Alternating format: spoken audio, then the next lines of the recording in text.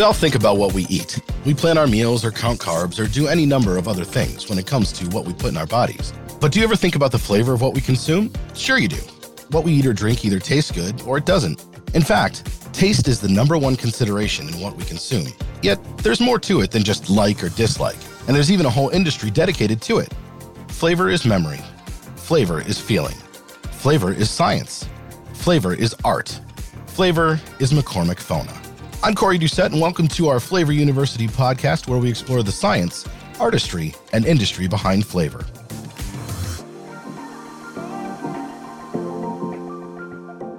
They are some of the worst house guests imaginable. They live with you rent-free, they eat your food when you told them not to, their table manners can be atrocious, and personal boundaries are non-existent, and we wouldn't have it any other way. In fact, many of us like them more than other people. We seek them out at gatherings and functions and talk to them with more honesty and insight than we would our best friends. Does this sound extreme when I'm, of course, talking about your pets? Probably not. As mentioned in our opening, we are very conscious of what we eat as humans, so then it stands to reason we'd do the same for our pets. Today we welcome two experts from our pet food division, Marketing Director Lisa Demme and Junior Flavorist Kristen Fox. Hi, guys. Hey, Corey. Great to have you guys here today. So we're going to kick this off like we always do. I'm going to have you guys introduce yourselves, tell us about your journey that brought you to McCormick FONA, a little bit about what you do and who you are. So let's say, Kristen, go first. All right. So it's a pretty short journey. I graduated from North Carolina State with my master's, and I started working at McCormick FONA in our analytical department about 8-9 years ago. 6 years ago, I transitioned to our flavorist and training program, and I am the flavorist for our pet care division now. Now, South Carolina, you're not from there, right? North Carolina. I'm sorry, North Carolina. No, it's okay. Let's redo that. I am not. So North Carolina, you're not from there. You went to school there? Where are you actually from? I am from Chicago. I was born and raised in a southwest suburb, So you came home. I came home, and I dragged my Texan husband with me in the worst winter we ever had. So we all had fun. Sounds very familiar to my own story, but in reverse. And Lisa, how about you? Well, I have a very long history. Been traveling through CPG, consumer product goods companies, marketing finished goods for everything from hot dogs to coffee for about 20 years now. 10 years ago, I came to MC FONA or McCormick FONA as a marketer, and I came in the beverage division. I've rounded through every single segment that we sell. I worked with our flavorists like Kristen and our applications teams, and I've always had pet. So I remember the first time I was asked to give a pet food presentation, and it was all about the human trends, the humanization of pets, and it was all about savory. So I'm the marketer of the pet segment today, and Kristen and I work very closely together with another few folks on the team.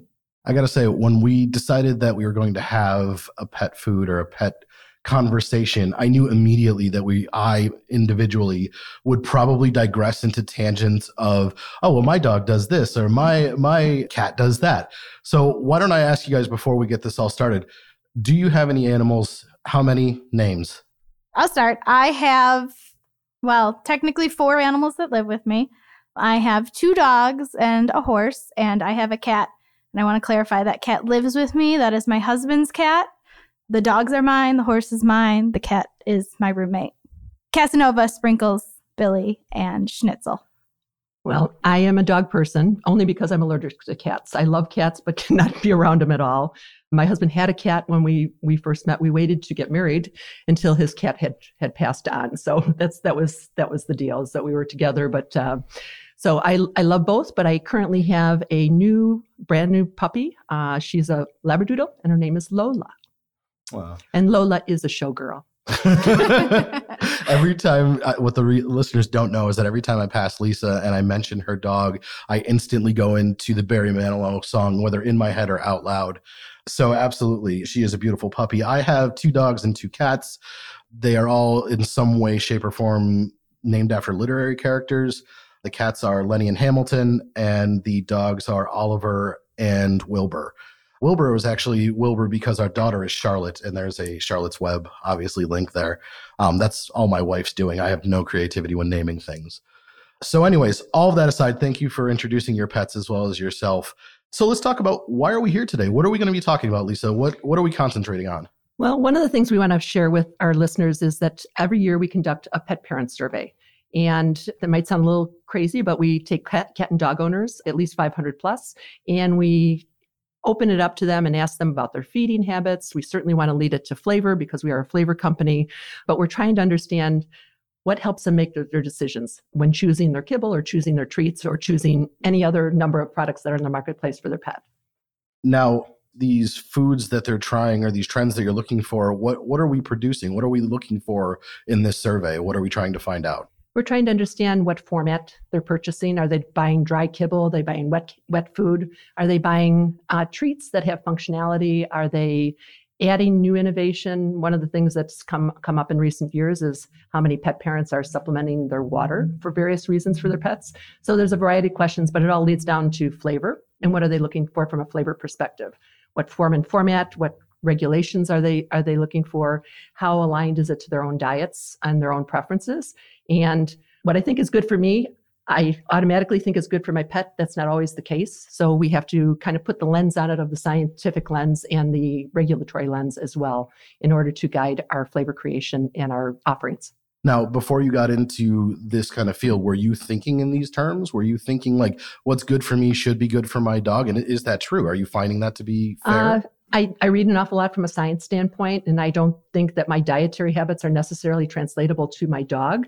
However, I do think that if I like to have birthday cake or I like to have ice cream, that my dog would like to have a celebration on her birthday of ice cream or birthday cake. So yeah, and I do think that red velvet might be something that's, as long as there's no chocolate in it, might be something that's good for my dog or my dog would enjoy. Yeah, I don't know about you guys, but Frosty Paws gets a nice bump from me when any of my animals have a birthday. But then again, they always get to lick the knife after I've had a peanut butter and jelly sandwich too. So that could feel like a birthday for them too. And also I do the primary cooking in the house. So anytime I'm have a little extra, a little something, oh, it fell on the floor. Plus I have 2 children. So every day is that dog's birthday when it comes to my kids because they're constantly dropping things. So Corey, I just wanted to drop one little stat that came out in this year's research. 81% of pet parents say they share their food with their dog or their cat. I thought that was amazing. I try to only feed my dog the prescribed dog food and some treats. But as you know, I've got a counter surfer. I've got a puppy. So the counter surfer is up there. She ate half a turkey hot dog the other day and wolfed it down that I thought I'd never seen a turkey hot dog disappear so fast in my life. Yep. I have a counter surfer. I also have 2 cats. So, so I have people come over to my house. And so, for example, my father, and he goes, oh, the cat's licking this, that, and the other thing. And this will kind of tell you what kind of person I am. I look at my father and instantly say, if I didn't eat whatever my cat has licked, I would go starving. That's probably gross, but that's the story in my house. So let's talk about this from kind of a flavor creation aspect. So people are choosing things, flavors for their animals. What are the top choices and how are we making those up? So a lot of it for creation, it starts with, okay, what do I think I can add into this that, the dog or cat would like? But a large portion of it, especially when you're talking about profiles that are humanized, is coming from Lisa and I brainstorming together, If I see a dog food that has filet mignon on it, what do consumers, and when I say consumers here, I don't mean the pets, but the pet parents, what do they think that would smell with? So it's kind of a fine balance between, okay, the pet likes this. We know that sometimes pet foods don't always smell that great. My dad gave me a bunch of treats for his dog and he goes, she loves these, but they stink. And I feel like that's a pretty common sentiment. So kind of balancing out with Lisa, what can I do to make the human experience also pleasant? And the consumers, when we survey them, and you can certainly tell from retail patterns of what's on the shelf and what is flying off the shelves. So if you take a dog, it's beef and chicken, 1 and 2. And when Kristen talks about prime rib, just as we want to eat something that's premium or Q's premium, we've had what we call namers, prime rib, pot roast, things that are recognizable in a human form or a premium cut of meat. And we also need to have some of those culinary cues coming across. Rotisserie chicken. What does rotisserie add to a chicken? And that comes into aroma, which is also leading to how Kristen is going to create those flavors. So how do you guys test for success? How do you tell if whatever flavor you're making is going to attract cats or dogs the most? So this is actually, it's kind of a bizarre concept until you start thinking about it. So everyone is pretty much used to sensory in the human world. there is sensory in the companion animal arena. Before you continue, please tell me that you line up like 5 or 6 dogs and cats in a room and like put 6 bowls at the end and just 20. Really? Yeah, it's not far off. Actually, I was really campaigning for a while to set up our own McCormick Fona kennels, but unfortunately, when you send out for these tests, they're actually very highly trained dogs. The same as we train like our sensory panelists, our descriptive analysis. These dogs are trained to taste. And so it really is, you're setting down a bowl of food and seeing how much they eat. Or if you're doing like a comparison, you get 2 bowls of food, you see which bowl they go up to first, and you see how much they intake. And then just like regular sensory, there's statistics that go into it. And you can find that, bowl A is significantly better than bowl B. I'm quitting my job right now just so I can do that. I want to be part of the Snuggle Laboratory that after, whenever they're done, I get to be the one that tells them that they're a good boy or girl and does the belly scratches. I'm volunteering for that. My master's is half in sensory. And so every time I'm like, well, if this flavorist thing doesn't work out, I know what field of sensory I want to go into. So now that we've gathered all this information, what do we do with it? What are we extracting and how do we make that important, or how do we use it to our favor? So depending upon the customer that we're working with, they have a brand and a brand persona. Some of them have certain regulatory claims. Like we work with companies that focus on organic, are looking for clean labels, simple ingredients. The same thing that you see in the human side of food and beverage, you see translating into pet. So depending upon what their brand persona is, what their innovation objectives are, we're sharing some of the survey information we have. We're sharing our technical expertise.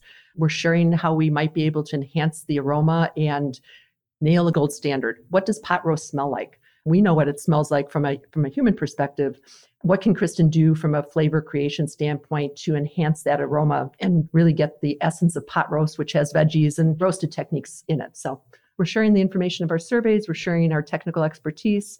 We're sharing what else we see from an innovation standpoint in the industry.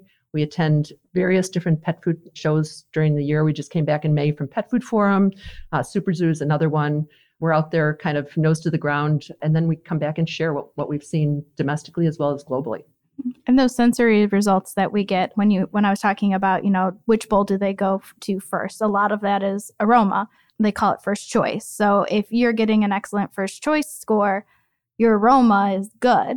A lot of times our customers, their intake will be fine, but they want that first choice. And so that's really where we can help them is, enhancing that aroma, giving it that pot roasty smell.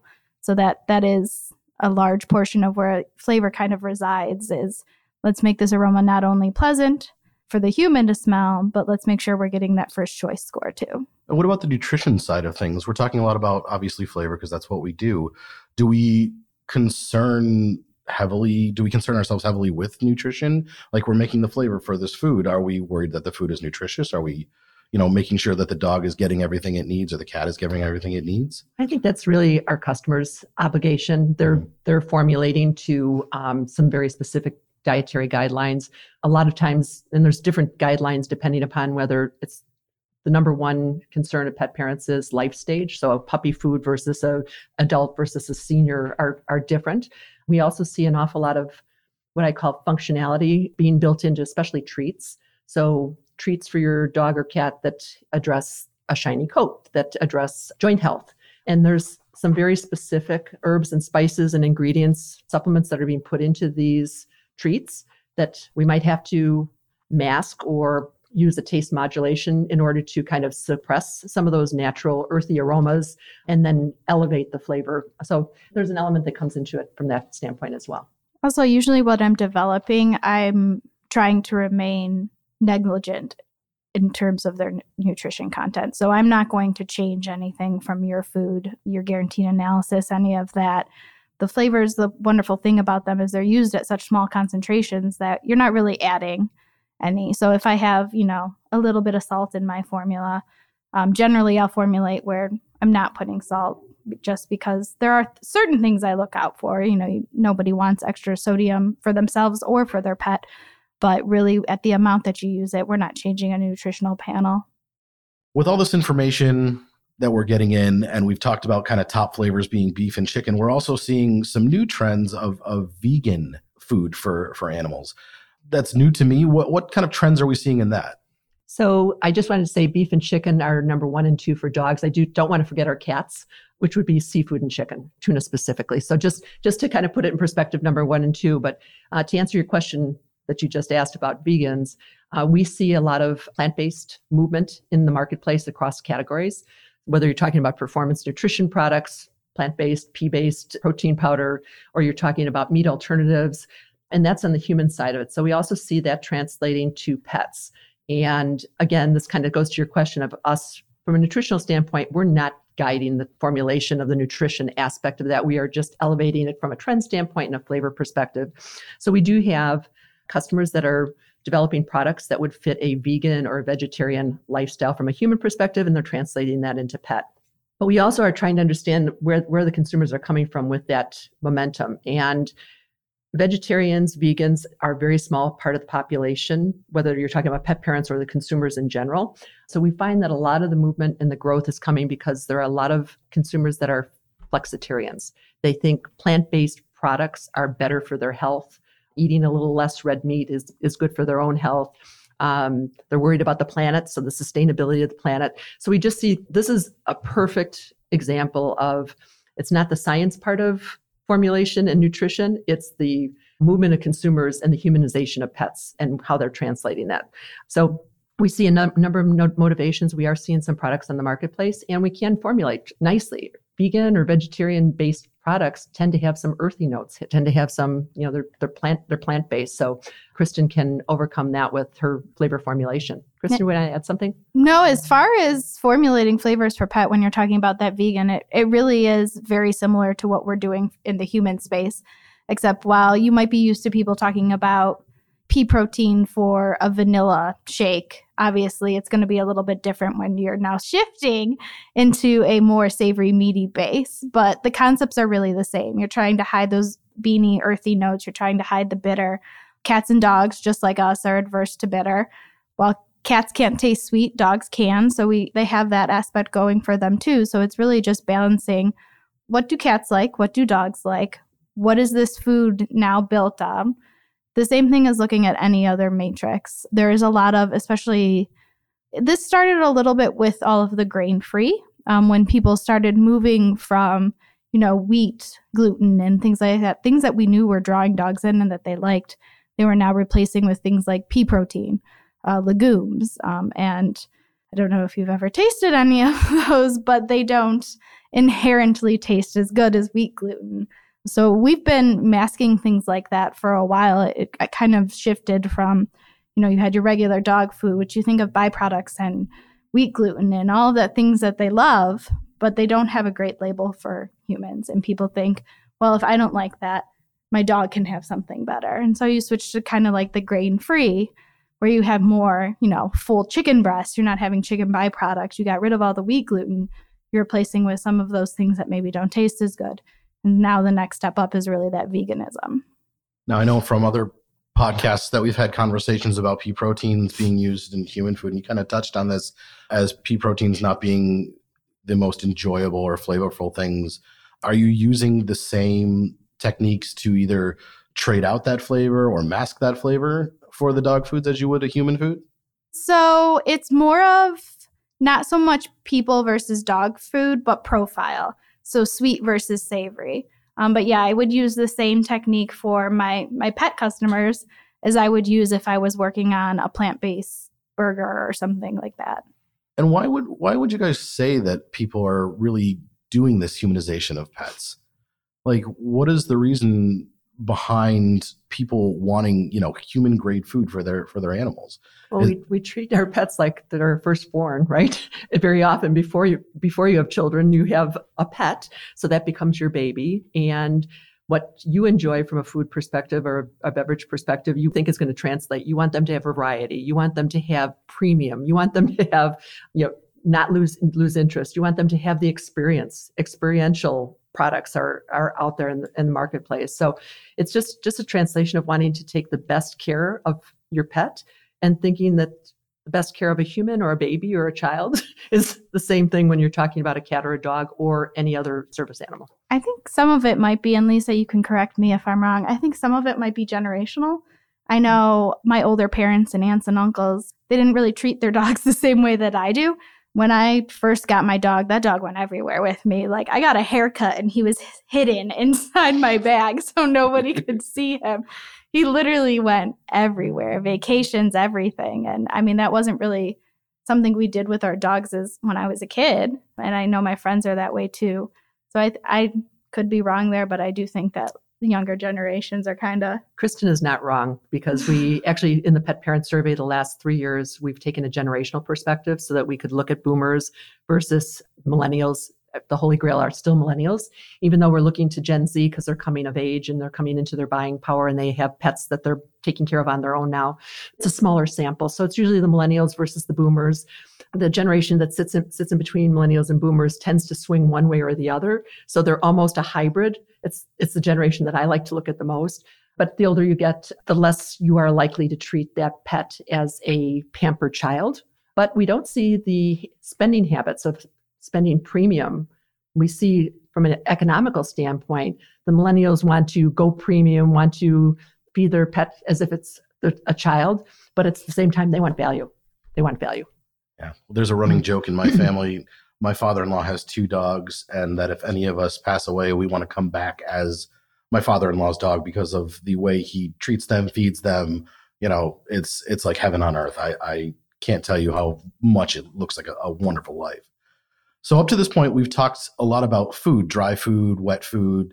We haven't talked about water and the trends we're seeing there. I mean, I read some of this information about flavoring water, changing water for your pets, adding nutrients to water for your pets. And it kind of blows my mind because I feel like food gets a lot of the attention and water is kind of the second in command here. So what are we seeing on that front? What's new with water for our pets? So water enhancers, or LBEs, liquid beverage enhancers, thank you, are concentrated. The concentrated form of that have become very popular in the pet world. In our survey this year, 25% or 1 in 4 dog owners said that they add something regularly to their water, which blew my mind. That was up, I think, 9 percentage points over last year. The same question was asked last year. Smaller number with cat owners, only 13% said they added.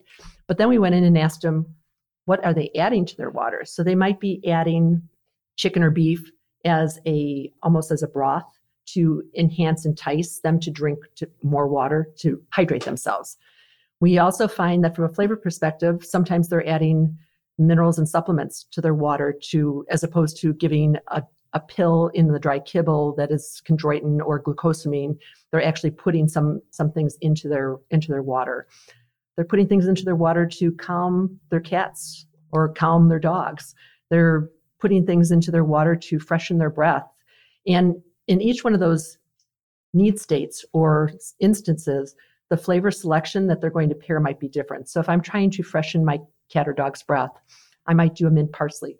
Parsley giving you kind of the human reason to believe that parsley is a natural cleansing agent. We can do a parsley flavor. We can top it with mint. We all brush our teeth and select our toothpaste, but a lot of those toothpastes are mint, or those gums are mint that we chew. So a parsley mint flavor would be something that would be appealing in a water enhancer for a pet parent. And that's a wonderful idea. I mean, our dog is a Frenchie, so therefore he's brachycephalic, flat-faced. And every time he goes outside, on hot days or cold days, he overheats. And we're always trying to get him over to the water bowl to drink. And oftentimes he doesn't want to, whether he's not enticed or he doesn't feel like it. I mean, this sounds like a great way to, not only get him nutrients, but get him hydrated so he can cool his body temperature or get excited. At least that's how I would think to use it. So, Corey, are you going to be 1 in 4? I could be. I mean, right now we also have a cat that has to take anxiety medication, which I have to hide, which I am terrible at, evidently. Pill pockets and all this other stuff is just not working. But if I could put it in his water, that would be perfect. That is one thing I was surprised to find when Lisa told me the results, was that less cat owners were putting something to get their cat to drink more, less than dogs. In my mind, I feel like cat owners have been dealing with that problem a lot longer than dog owners have been. I don't know if they've just already figured it out with like their wet food and stuff, but I was very surprised to find out that they didn't hop on the LBE train there. I mean, I don't know if they just don't know it. In my case, didn't know it existed. That is true. Which is news to me. It's almost world shattering right now because my cat is just that finicky, which it would be so much easier to put it in water than put it in a pill form. If you've ever tried to give a pill to a cat, I mean, you might as well. Exactly. Lisa just made a clawing motion, and she's exactly right. It's like trying to, pick up water with a slotted spoon. It's hard. It's really hard. But that's incredible to me. This seems like sort of a new innovation. Did this come out of a certain era or time frame, or how new is this? Is this COVID related? I wouldn't say the water enhancers necessarily are COVID related, although the timing is kind of what we started to see in the marketplace is coincidental. Some of the things that we have seen from COVID is with the shelter in place. You've heard the statistics. A lot of people took in an additional cat or dog or a first-time cat or dog as they've had to go back to work. The sad circumstances have been many of them ended up in the shelters. So there's been a big push for adoption and shelter. But taking them into their home and us being kind of locked down or spending more time at home, more isolated, just like a lot of parents started doing things with their kids or doing things with each other, like ordering some of these meal services and exploring ethnic flavor trends. Well, there's pet services as well. And, fresh food, variety of food coming and being delivered to your doorstep for your dog or your cat is a thing. So that is one of the things that we've seen escalate during COVID. So just as one example of a trend. We've seen others. I wouldn't say the water enhancer necessarily was a COVID related issue. I do know my dogs got outside a lot more during COVID. So maybe that hooks it. We've also seen an increase in what I call forms and formats for snacking. Doggy cupcakes. I mean, just different formats that are very humanized, bone broths or stocks and broths, not even just as water enhancers, but being added. You've seen things like cat wine or doggy beer. I mean, they're trying to take it every direction they can to in a form and format standard. We've really hit a lot of good information today. We've really touched on a lot of key things. But at this point in time in the podcast, we always ask our guests to give us maybe 2 or 3 or less takeaways, things that we really want our listeners to kind of concentrate on or take from this individual podcast. So Lisa, if you want to kick us off and list out your few. Sure. From a consumer panelist standpoint or our pet parents survey, we understand that they believe a diet or nutritional approach that's good for them is also good for their pet.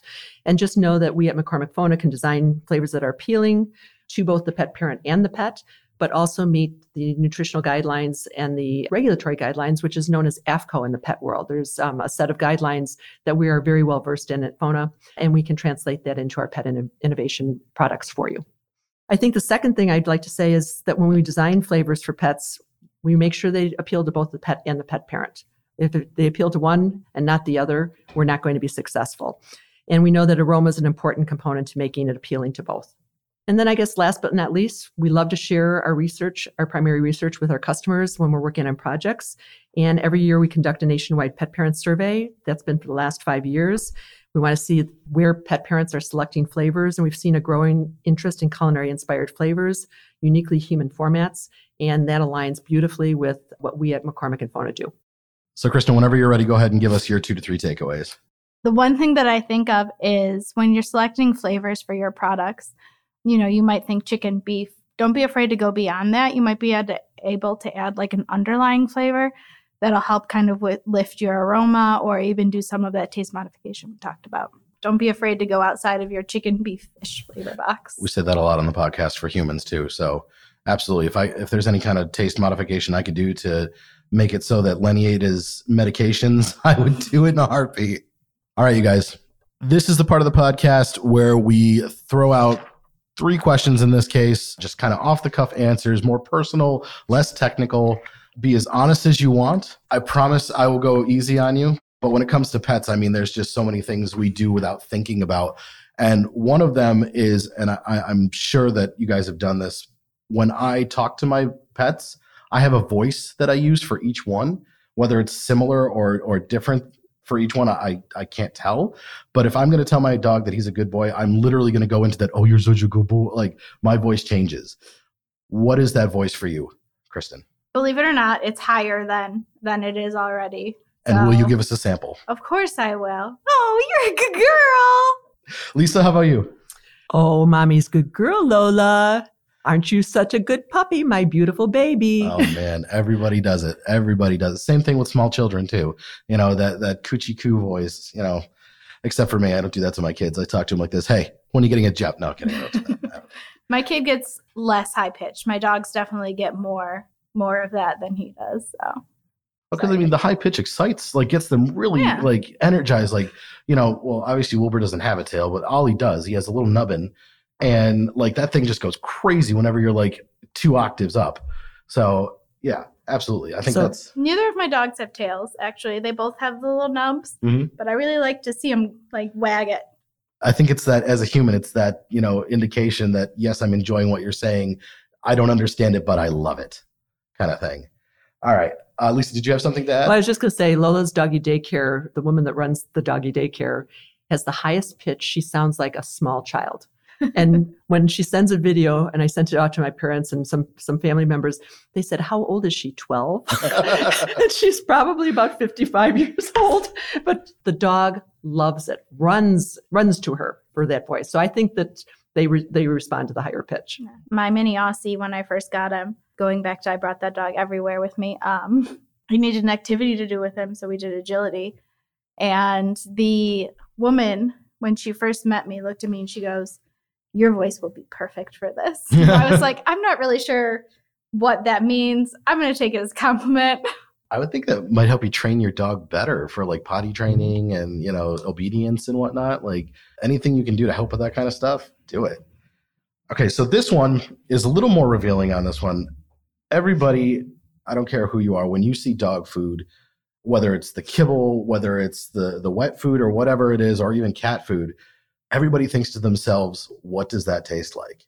You know, it looks good enough to eat. Should I try it? And I will say right now that as a kid, yes, I definitely tried my dog's food. Have you done that? So in grad school, actually, we did contract work. And so I tasted dog food. However, I will tell you this, and I've told every manager that I've ever had since I started pet, I draw the line at wet food. I will not eat the wet food. I feel like that's cheating a little bit. Probably, but. But I'll take it. How about you, Lisa? So this is an emphatic no. And it's only because that in my childhood, my grandfather, when we would come over with our dog and they'd take care of us, babysit us, would open the can of Alpo and always take a spoonful and go, yum, yum, yum, yum, yum, and gross us out. So, and I shouldn't call out Alpo. I don't mean it as a brand, but it was a wet food to Kristen's point, and it was just grossed us out. Fair enough. So last question I'm going to ask, everybody names their dog, usually something other than dog or cat or whatever. Everybody names their cat. But nobody ever calls their animal by that specific name all the time. What are your pet names for your pets? So I'll start with Schnitzel. She is an English bulldog. I feel like this is important to mention. We call her Schnitzy Pie or Schnitzy Bean. And my 2-year-old only refers to her as Schnitzy Bean. My other dog, he's a mini Aussie. And when I first got him, my mom brought him to school. And I go, Mom, he looks wormy. Because he was fat. She goes, no, he's just healthy. No, he was wormy, just FYI. But I call him Butters for Butterball. So I told you Lola is a Labradoodle, so I call her Lola Doodle. She's a Lola Doodle. She's not a Labradoodle. She's a Lola Doodle. And my pet name for her is Putzie Pie, little Putzie Pie. And I like to answer this one too. I usually don't answer the questions, but since we're talking about our animals, I have to throw in my 2 cents because everybody needs to know. Wilbur, Charlotte couldn't say his name when she was younger, so she would call him Bilber. And he also answers to all of the nicknames that Will Smith had in the early 2000s, including Big Willie Style, Willennium, and Willie Will. And Ollie is usually, well, he's Oliver, but usually he's Ollie or Ollie Bubba, or just Bub. And Hamilton is Hammy, Ham and Eggs, Hamel Pie, I think is one of a shootout. And Lenny is just Lenny because he's Lenny. that's enough said. But anyways, thank you so much to our guests for joining us today. That's it for our Flavor University podcast. I'm Corey Doucette, and I'd like to thank our special guests, Lisa Demme and Kristen Fox. Thanks for listening, and until next time, the flavor of McCormick Fona is the flavor of life. So go out and taste it.